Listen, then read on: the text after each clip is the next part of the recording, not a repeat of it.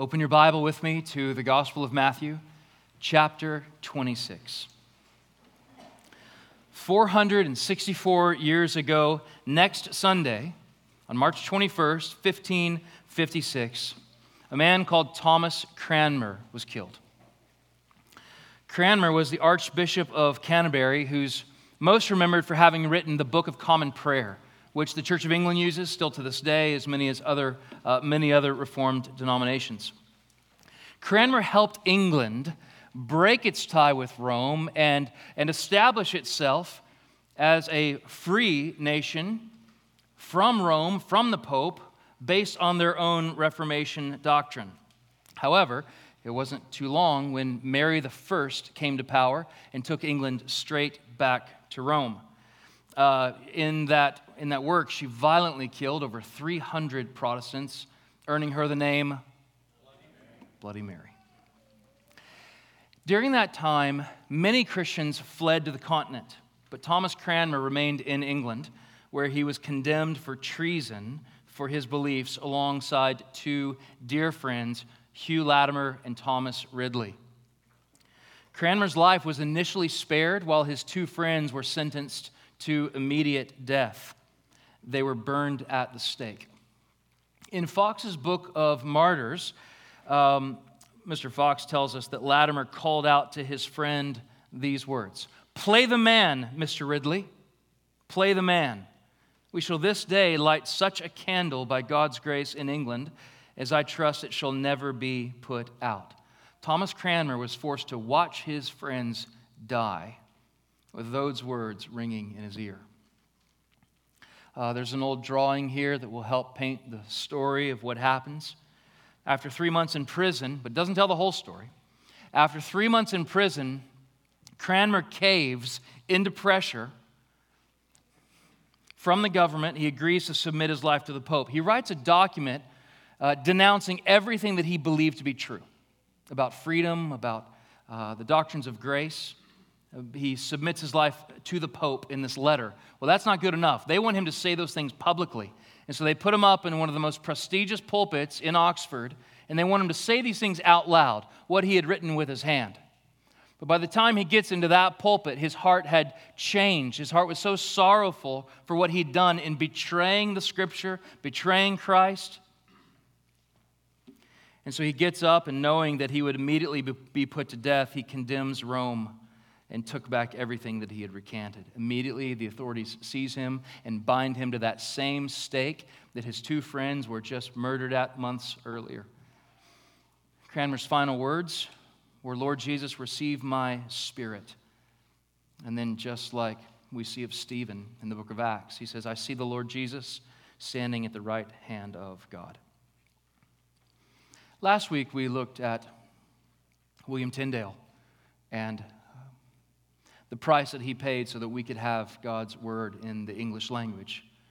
This week, I just wanted to present to you the story of Thomas Cranmer, because you'll see why in just a moment. But before we get there, I just wonder, as you hear stories like this from church history, do you find yourself wondering what you would have done? As a boy, I remember sitting in science class, the most boring of all classes. And I'm sorry, it's just a joke. Kids, pay attention in science class. You'll really need that when you grow up.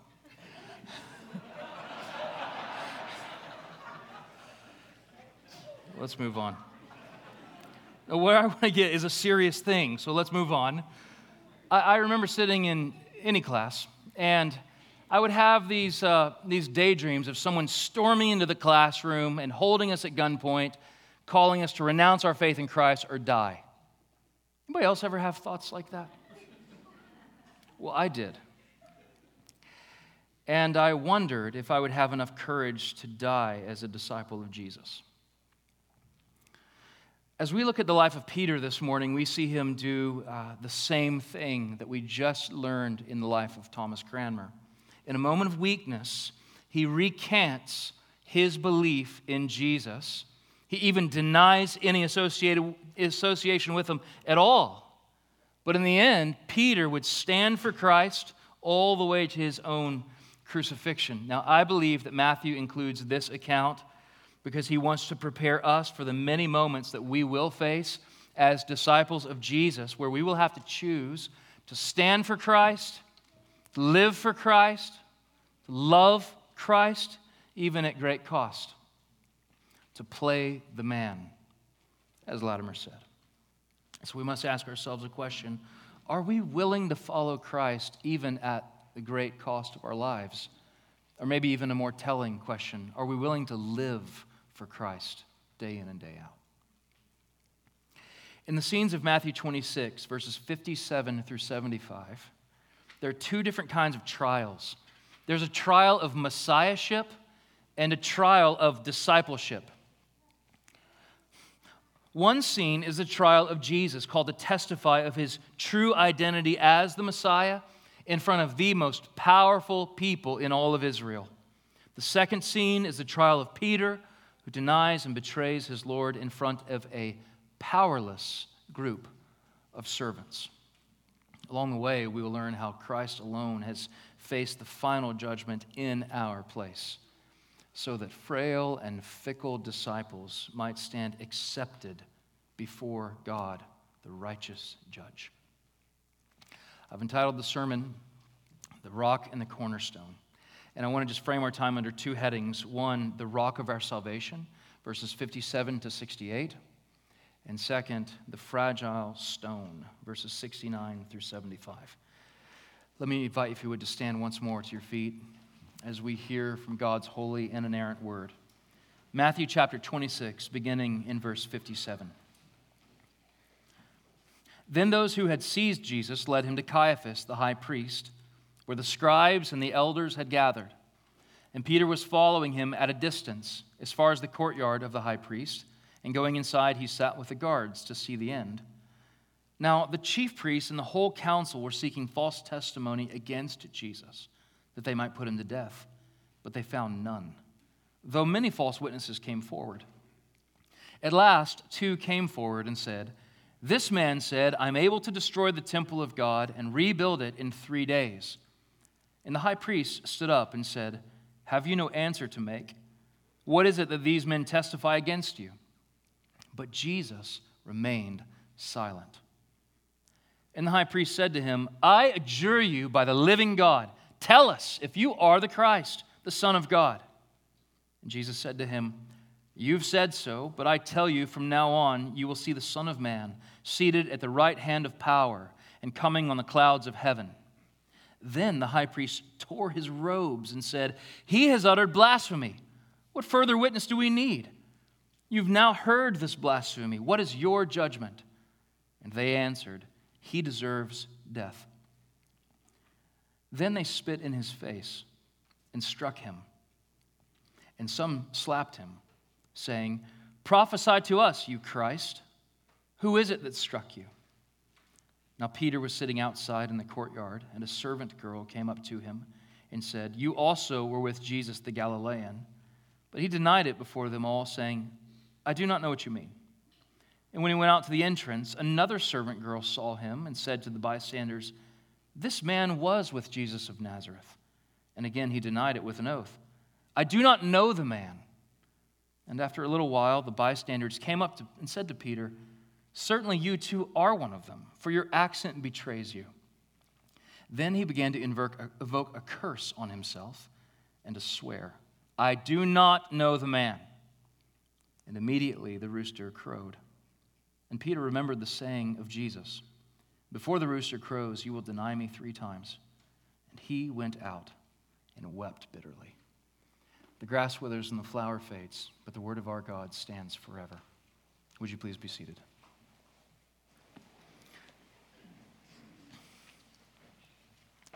First, let us look to the rock of our salvation, verses 57 through 68.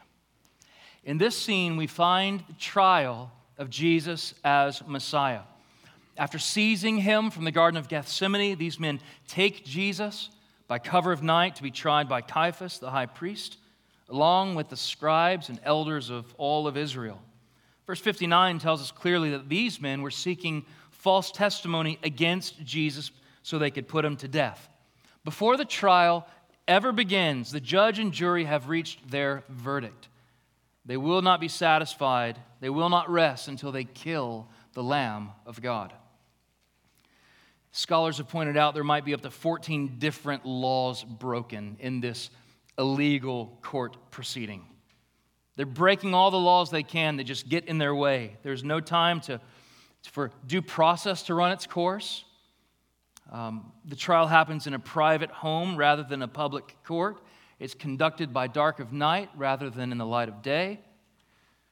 In the courtroom of Caiaphas' house, the King of Kings silently testifies to his identity in front of a hellish jury.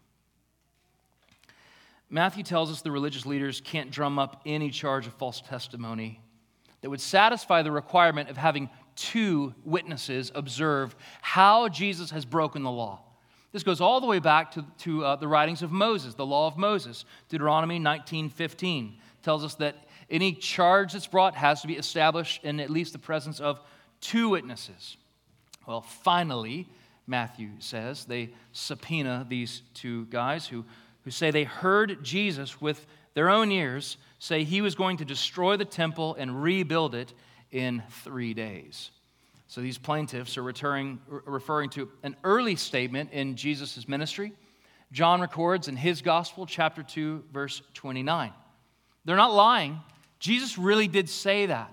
But what they've done is taken it completely out of context. Jesus wasn't talking about burning down the temple. He was talking about his own body, how his body would die, yet after 3 days he would be raised to life again. From the cross, still, people misunderstood these words. Matthew records in chapter 27, we'll look at in a couple of weeks, someone yelling out from the crowd, "You who are going to destroy the temple and rebuild it in 3 days, save yourself."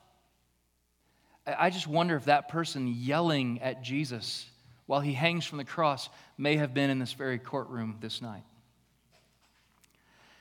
As Jesus faces the Jewish Supreme Court, he stands there silent. He does not defend himself. He does not explain. He simply stands quietly as the suffering servant of Isaiah chapter 53, verse 7, which reads, "He was oppressed and he was afflicted, yet he opened not his mouth.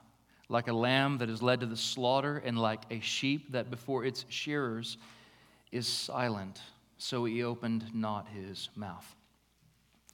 Caiaphas knows that even though this charge may stick, it's not enough to sentence him to death. And he feels like this case is slipping through his fingers. And at that moment, he throws the book at him. He's angry. He's trapped in a corner, and he lashes out, "I adjure you by the living God, tell us if you are the Christ, the Son of God. Stand before God and tell us who you are," is what Caiaphas is doing here. And Jesus finally speaks. He says, "You have said so." Another way to interpret that phrase is, indeed, you have spoken correctly. Jesus knows that it's time now for him to communicate his identity even in the secret chamber of these Jewish leaders. He's saying, "I am him. And from now on, you'll see me sitting at the right hand of power and coming on the clouds of heaven." Those are the two things that he says. And there's a lot of verses that we could reference. I just want to pull to the surface two. When he says that you'll see me sitting at the right hand of power, he has in mind Psalm 110, where indeed the Son whom the Father has promised, "Sit at my right hand until I make your enemies your footstool." Jesus is saying, that's who I am. The one seated at the right hand of the Father with all power. And then he uses the phrase, the Son of Man. That's not new to us. We've come across that terminology. This is a nickname that Jesus uses for himself throughout the Gospel of Matthew, likely his favorite nickname. And that is a reference to Daniel chapter 7, verse 13 and 14, which says, "Behold, with the clouds of heaven there came one like a son of man, and he came to the Ancient of Days," that's the Father, "and was presented before him. And to him was given dominion and glory and a kingdom, that all peoples, nations, and languages should serve him. His dominion is an everlasting dominion, which shall not pass away, and his kingdom one that shall not be destroyed. That's who Jesus is. And that's it. Caiaphas has all he needs. Jesus has just claimed to be God. He's either God or he's a blasphemer. And Caiaphas only has a category for the latter. He dramatically tears his robe and calls for the mob's judgment. Death, they cry out. Mark and Luke tell us this little detail of the final scene here. Jesus is blindfolded. And don't miss this, as the shepherds of Israel, the religious leaders of their day, club him, spit in his face, strike him. And since this Messiah is told to know hidden things, they want him to tell them, who's hitting you, Jesus? Who's spitting on you, Jesus? And the suffering servant, the Lamb of God, is completely silent. Before we look at Peter, and we'll get there in just a moment, we need to have a good look at Christ. We need to be reminded that the Savior stood silently in that courtroom for us. Jesus faced the judgment of Israel and was condemned so that you and I might face the judgment of God himself and be welcomed into the courts of the King. Jesus stood silently before his accusers so that you and I might stand before God singing songs of salvation. Jesus suffered at the hands of scoffers that we might not suffer in eternity separated from the presence of God. Jesus has done what we could never do. Namely, he has saved us from our sins. You need to be convinced of this. If you're in Christ, you need to remind yourself of this. You're not accepted before a holy and righteous God because of anything that you have done, but by what Christ has done. That's what makes the gospel such good news. You feel tired from striving to get God to like you? Are you worn out for trying to earn the acceptance of God? If you're in Christ, rest. Christ has done it all. Christ has saved us in Christ alone. Because of Christ, when the Father looks at us, he doesn't see failing and fickle disciples. He sees you as sons and daughters of God, covered in the blood of Christ. On Christ, the solid rock, we stand. All other ground is sinking sand. The second thing I want us to look at is this fragile stone, verses 69 through 75. And as we consider these verses, I want us to see the incredible symmetry of these two trials. It's highlighted by the word now. So you have your Bibles open. I'm going to circle those two words in verses 59 and 69. Now. 59 and 69. The first now points to the trial of Jesus. The second now points to the simultaneous trial of Peter. Now, each scene happens at the same time with radically different outcomes. As Christ stands as the cornerstone of the church, Peter, the rock, miserably falls. Let's see how. As Jesus was being taken to his trial, Peter follows at a safe distance with his friend John, where they can see all that's going to be happening. One commentator observed, Peter followed Jesus at a distance midway between courage and cowardice. So he's gone from boldly standing with Christ in the garden. Remember, he cuts off the ear of this soldier. Do you remember that from last week? Kids, do you remember that from last week? An ear on the ground. And Jesus grabs it and puts it back on the soldier's face and heals him. That's the only thing that kept Peter out of prison, is Jesus healed that guy. But Peter's gone from boldly standing with Christ in the garden to now just blending in with the temple guards. He's sitting in the courtyard And while he's there, he's approached by a simple servant girl. And she identifies him as having been with Jesus. He denies it.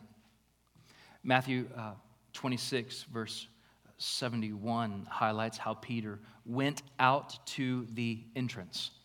Now, Peter's retreat tells in bodily language what's happening in his heart. He's moving further and further from Jesus. And as this physical separation gets wider, so does his spiritual nearness. That's what's happening. As Peter has moved from the garden to now safely somewhere between courage and cowardice following Christ, and now just drifting out. Another servant girl recognizes him and says to her friends, "This man was with Jesus of Nazareth." Now she uses his name, but Peter won't do it. Peter says, "I don't know the man. I don't know the man." Just pause right here and think with me about Matthew chapter 10, verse 32, where Jesus says, "Whoever denies me in front of men, I will deny them in front of my Father who is in heaven." Peter has drifted so far and so quickly from his Savior. And finally, the group of servants say, "We can tell you're one of Jesus' friends even by your accent. You speak like a Galilean." I love the way the ESV translates this word. Your accent betrays you. That's a choice word to describe Peter's voice. It does not merely deceive, it betrays his integrity, and in doing so, it betrays the king that he loves so much. This time, Peter curses and then just repeats again, he doesn't know the man. When we look at Luke and Matthew's accounts side by side, they tell us that in this very moment, there's a couple of different things happening at the same time. On one hand, the rooster crows, and Peter remembers what Jesus had said. And then Luke tells us, in that very moment, the eyes of Jesus lock into Peter's. I cannot imagine what his face looked like. What the face of the Savior looked like as he looked at his disciple who he knew had betrayed him. I don't think it was one of disgust. I think it was one of love. The same look probably that he gave him as he was sinking in the ocean waves. Oh, Peter.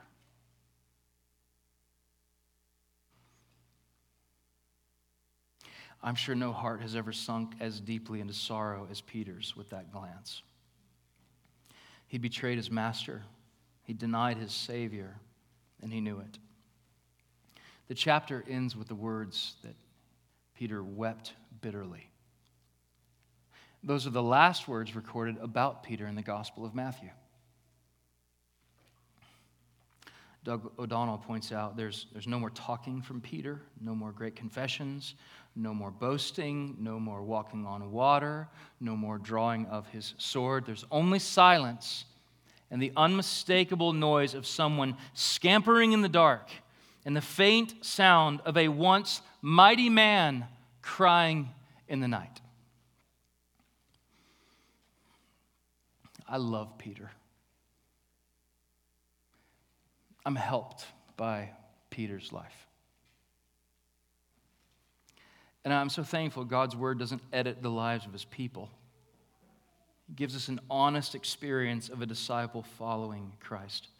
Here is a man who has followed Jesus since the day he first heard Jesus' voice echo on the Sea of Galilee, "Come and follow me." This is a man who tasted heavenly bread after distributing it to thousands of people from a little boy's lunch. And then he ate himself. He tasted of this miraculous food. He knew the touch of Jesus' hand reaching down into the water to save his life and pull him up to safety again. His own tongue was the first to profess, "You are the Christ, the Son of the living God." His eyes beheld the glory of Christ fully on display in the Mount of Transfiguration just weeks before this. This is the one who Jesus said upon whom he would build his church. Hours earlier, Peter had professed his unwavering allegiance to Christ. He said, "Even if I must die with you, I will not deny you." Yet here it is, by the rise of the morning sun, Peter has denied Christ 3 times. His spirit was willing, his flesh was weak. A number of years ago, I read a book on the life of Simon Peter by an author named Michael Card. The title of that book was The Fragile Stone, where he looked at the emotional life of Simon Peter and the passion of Simon Peter, the zeal of Peter, and we have seen it. He was vulnerable on many counts. But he was vulnerable to the same temptations that you and I are. And like us, Peter cracked and buckled under pressure. He proved that he too needs a Savior. Even Peter would need forgiveness of his sins. While Matthew doesn't record it, I want to tell you the rest of the story. We've come so close to John's account of this in chapter 21, verses 15 through 19. We've just got to read it here. After Jesus faces the cross for Peter's sin, and after Jesus was raised to life again, ensuring Peter's resurrection, they meet again. And Jesus speaks to his beloved disciple. John 21, beginning in verse 15. When they had finished breakfast, Jesus said to Simon Peter, "Simon, son of John, do you love me more than these?" He said to him, "Yes, Lord, you know that I love you." He said to him, "Feed my lambs." He said to him a second time, "Simon, son of John, do you love me?" He said to him, "Yes, Lord, you know that I love you." He said to him, "Tend my sheep." He said to him the third time, "Simon, son of John, do you love me?" Peter was grieved because he said to him the third time, "Do you love me?" And he said to him, "Lord, you know everything. You know that I love you." Jesus said to him, "Feed my sheep. Truly, truly, I say to you, when you were young, you used to dress yourself and walk wherever you wanted. But when you are old, you will stretch out your hands, and another will dress you and carry you where you do not want to go." Now, notice in John's text here, verse 19, this is set aside. He wants us to understand exactly what Jesus means here. This he said to show by what kind of death he was to glorify God. And after saying this, he said to him, "Follow me." Their relationship ends where it began. The invitation of Christ, "Follow me." Let's not miss this. After Peter's sin was exposed, Jesus reclothes him in his grace. Peter's sin exposed him. Jesus reclothes him in his grace. That's what he's doing here. 3 times Peter had denied Jesus. And now 3 times Jesus gives him the opportunity, speaking again and again and again. "I'm not done with you, Peter." Jesus gives mercy to his friend. Jesus died on the cross for the sins of his friend. Peter would learn from this. And the day would come when he would follow Jesus all the way to his own death, where he asked, church history tells us, to be crucified upside down, so as not to be crucified the same way as the king that he loved so much. Perhaps like Peter, you have denied Christ. Even you who are in Christ, maybe you've denied him. Maybe like Thomas Cranmer, that you've recanted on what you profess to believe. And maybe your denial of Jesus wasn't with your mouth, but with your life. with your actions.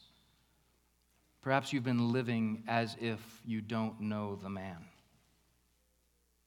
And could it be that Christ, in his great and sovereign grace, has brought you here this morning so you might be warned by his word?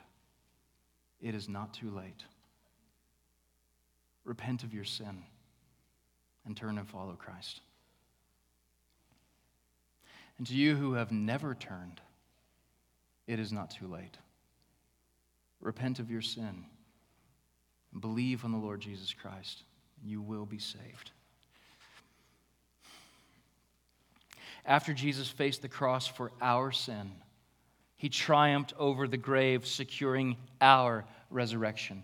And he speaks to us still. Follow me. You, fragile Christian, clothe yourself again with the mercy of Christ. You whose heart trembles at the thought of dying,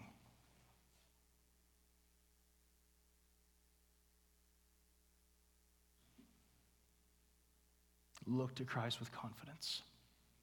What is our hope in life and death? Christ alone. The great Richard Sibbes once said, "There is more mercy in Christ than sin in us." And some of you need to hear that this morning. Well, what do we do with this? What do we do with a passage like this? Well, by including it in his account, Matthew is warning us to hold fast to the confession of our faith. That's the primary application that I want to stress to you.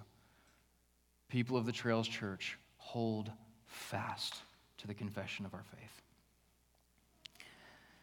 In the face of persecution, both great and small. But I also want us to walk away with 3 thoughts ringing in our hearts. Here they are. Number 1, look to Christ.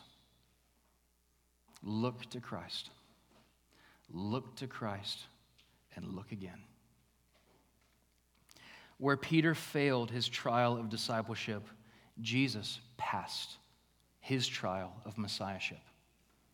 In his silence and in his testimony, he stood bold to earthly powers to bring us salvation. So as his disciples, let's learn from Peter's example here and stay near to Christ, keeping our eyes fixed on Christ, who is the rock of our salvation. Second, understand your weakness. Understand your weakness. When we look at Peter's bold faith in verses 32 through 35, what becomes evident is that his confidence was not in Christ, but in himself. His faith was in his faith. Peter saw Christ, but he failed to see how he fit in a right relationship to him. I've thought of the words of Rich Mullins multiple times this week. We are not as strong as we think we are. Some of you have come to the Trails just recently, maybe from other churches, and there's so many healthy churches in North Texas. Praise the Lord for that. But some of you may be coming from a church culture where to be accepted and to fit in, you had to act like you could do it yourself. You had to act like everything was fine for you. And if that's true, I just want to encourage you just to check those bags at the door. Leave that behind. The power of the gospel is in our weakness, Christ is strong. So this is a place where weakness is welcome.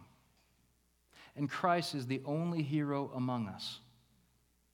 The rest of us are sinners in need of a Savior. And if that irritates you, it's supposed to.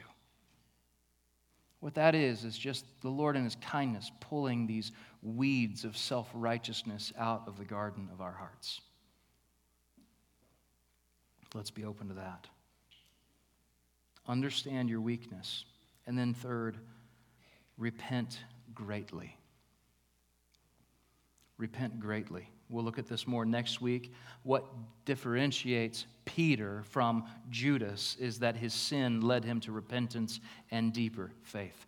So when you sin, and you will sin, repent greatly. repent deeply. Look to the example of Peter. He wept bitterly. And keep believing that while our sins are many, his mercy is more. As we conclude, I came across a hymn this week by Philip Bliss based on the passage that we're looking at today.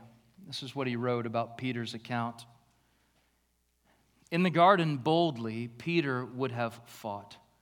Now he answers coldly, nay, I know him not.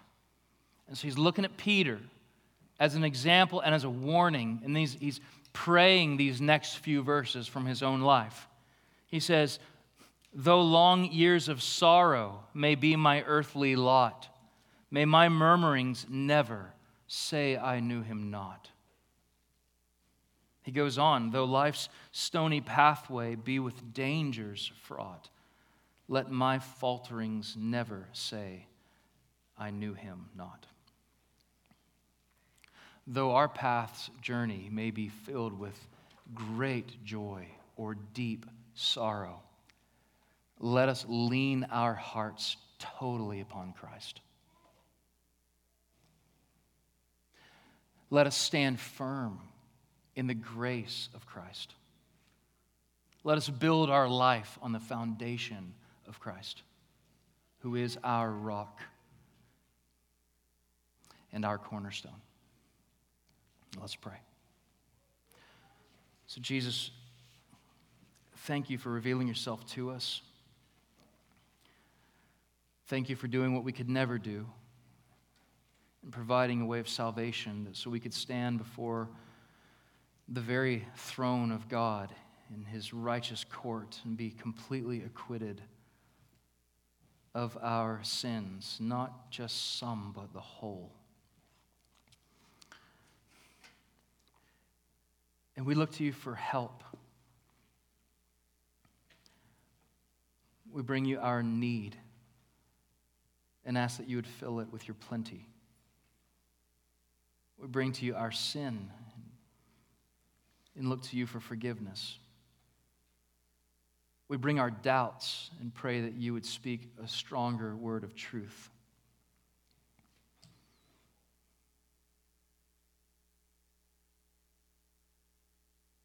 Thank you that you have become for us a cornerstone. In your great grace, teach us to build our lives on you, the author and perfecter of our faith. We ask these things in Christ's name. Amen.